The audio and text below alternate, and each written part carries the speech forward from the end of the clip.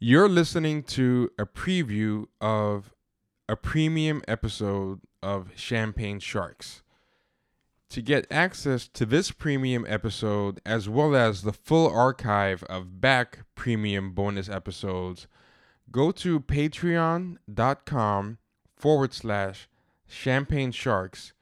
That's patreon.com/Champagne Sharks and sign up for only $5 a month. For only $5 a month, you get this and every other premium bonus episode, meaning double the content. It's a great deal. And without further ado, here is the preview.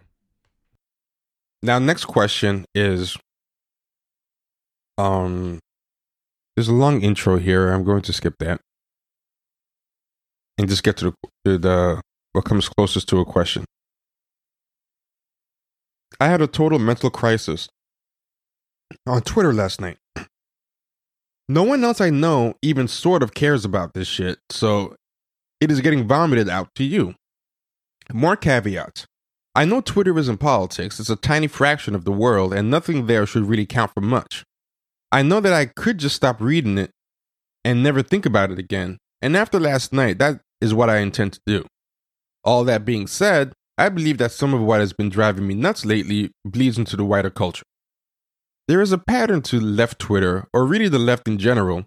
Someone posts an idea or pushes back against someone else's idea, and there is a rush to clog up the conversation, instead of actually engaging.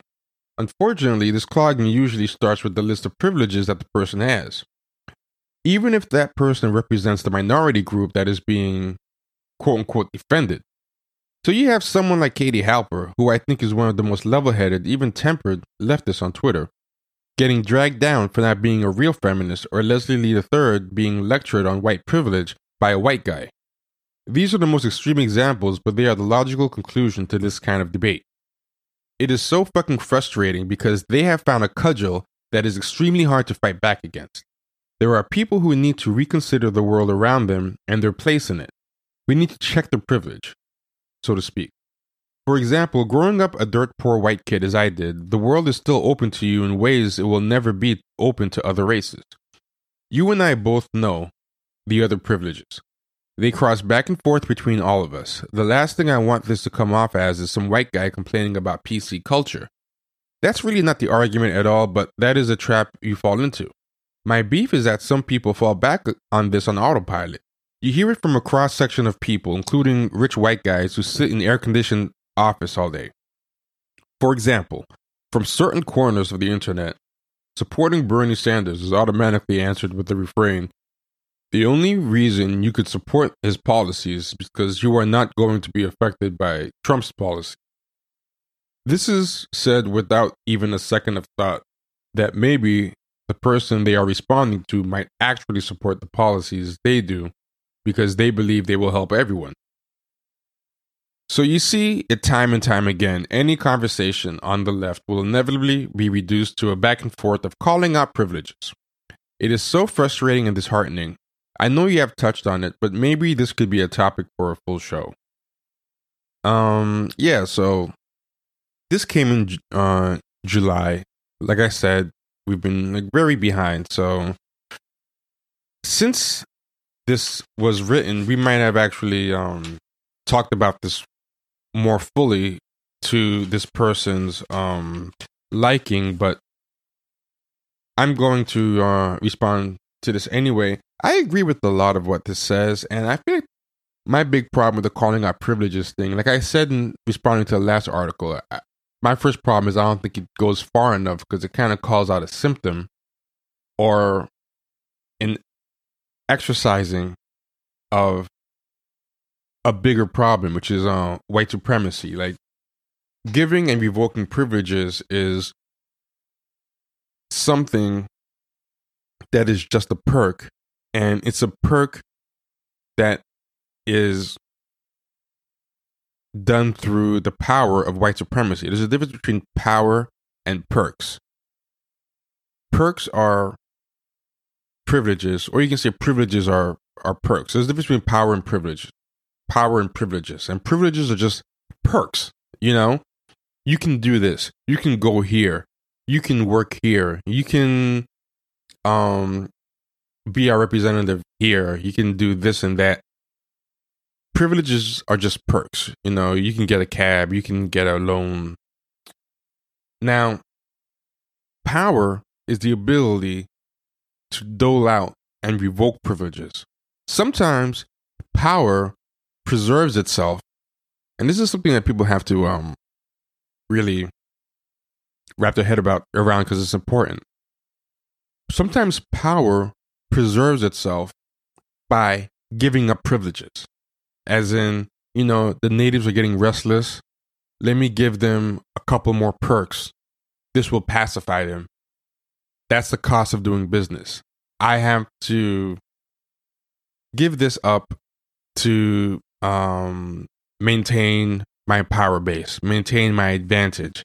And that's where I think that the trick of white privilege discourse is. And that's why some people you'll find will be very, very willing to talk about white privilege all day, but start to balk when you bring the topic to white supremacy, which is power. They're happy to talk about the perks, but when you talk about giving up the power, that makes them uncomfortable. So that alone bothers me about too much privilege discourse, you know? But the other thing is, I think a lot of the privilege discourse is very disingenuous. And I'll give a personal example. When the last Star Wars movie came out, The Last Jedi, I was talking about reasons I didn't like it. And one of the reasons I didn't like it was I didn't like how the minority characters were portrayed. Like, they were giving the minority characters representation, but I felt they were kind of stereotypical in the way that the white characters weren't. And, you know, the white characters were kind of presented in a different way. Whereas the minority characters were kind of like mascots or tropes, like stereotypes. And one example is the black character Finn. He's kind of like always bucking his eyes, and he's always that kind of comic relief, and he's like a coward, and he has kind of a lot of stereotypical traits, and there's a lot of physical humor that's done with him, like slapping him around or shocking him or tasing him is used as humor. And, you know, it kind of creeps me out, especially in this, you know, day of police violence against black people being so topical, you know, to show authority figures tasing a black man shown as humor. But I mean, regardless, there was a character, Rose Tico, the Asian female character, and I felt she was kind of like a goofy, nerdy Comic-Con Asian girl that they inserted into a serious scene, a serious role. So when we get introduced to her, she meets Finn, who was one of the heroes of the last movie. But even though we in the real world know him as one of the protagonists and main characters of the first new Star Wars movie in decades, within their universe, she's only known him for a couple of hours. They have much bigger heroes around her in the Resistance. You know, she's been working in the Resistance for a while, so she knows a lot of fighter pilots. She knows all these people. In her world, Finn shouldn't be as big a deal to her as he is in our world, as, you know, one of the heroes of the last movie and one of the first new major movie protagonists in the main Skywalker saga in decades. You know, it shouldn't be that way, but she, within the movie, runs up to Finn, who has only been known to the Resistance for a couple of hours or so, and who has done just one act of heroism so far, and she comes up to him gushing like a fangirl, and she's just, like, oh my god, you're Finn, whatever. And, you know, there's this trait that they do in a lot of geek movies and geek shows now, like in superhero and sci-fi movies. They do this thing now where they try to really have a forced perspective character. Like, they have a character that they think in their mind will really resonate with the fans, and this character is supposed to be a pander to the fans, and it's supposed to be what the creators imagine the fans to be like. And this type of character, the trait is called, the trope is called adorkable, where the person is just like geeking out like crazy. And they're supposed to be geeking out on camera the way that the creators imagine the fans in the audience to act or be. You know, it's a way to pander to the Tumblr crowd or whatever. So, you know, to give some examples, like on the show The Flash, there's a Cisco Ramon character, and he's always like, so cool. Oh my God. Like, you know, this is like the best. And they're acting like giant, like fanboys or, you know, so forth. So she was kind of like that.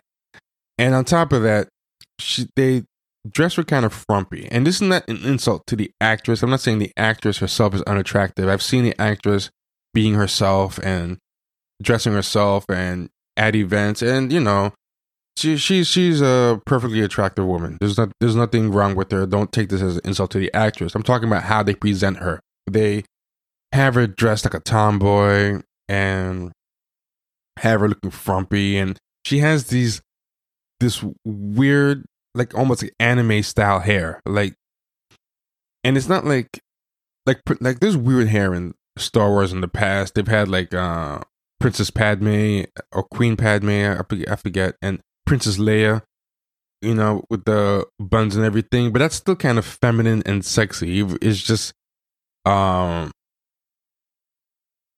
and distinctive. But her things are just these weird kind of anime flips. Like she looks like she's doing some kind of cosplay to some character with that. It looks kind of goofy. It doesn't look like as iconic and sexy as the Padme or Leia hair. And so what I was saying on Twitter was, I was saying how, you know, the white female protagonist, even though she's kind of supposed to be like a tomboy and a scavenger and a warrior, she's still kind of given room to be feminine and sexy. Like Daisy Ridley is still clearly meant to be found attractive and to be attractive. Like you know, she has skin showing, and she has more of kind of a conventional attractiveness in her hair, her makeup. She's still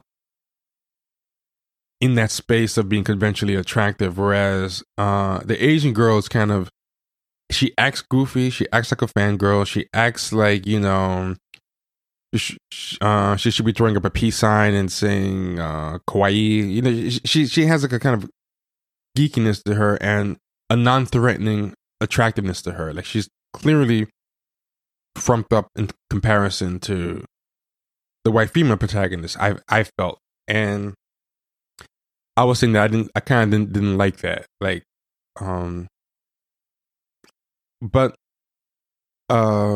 Marvel editor, a woman editor at Marvel, responded to me and said, oh,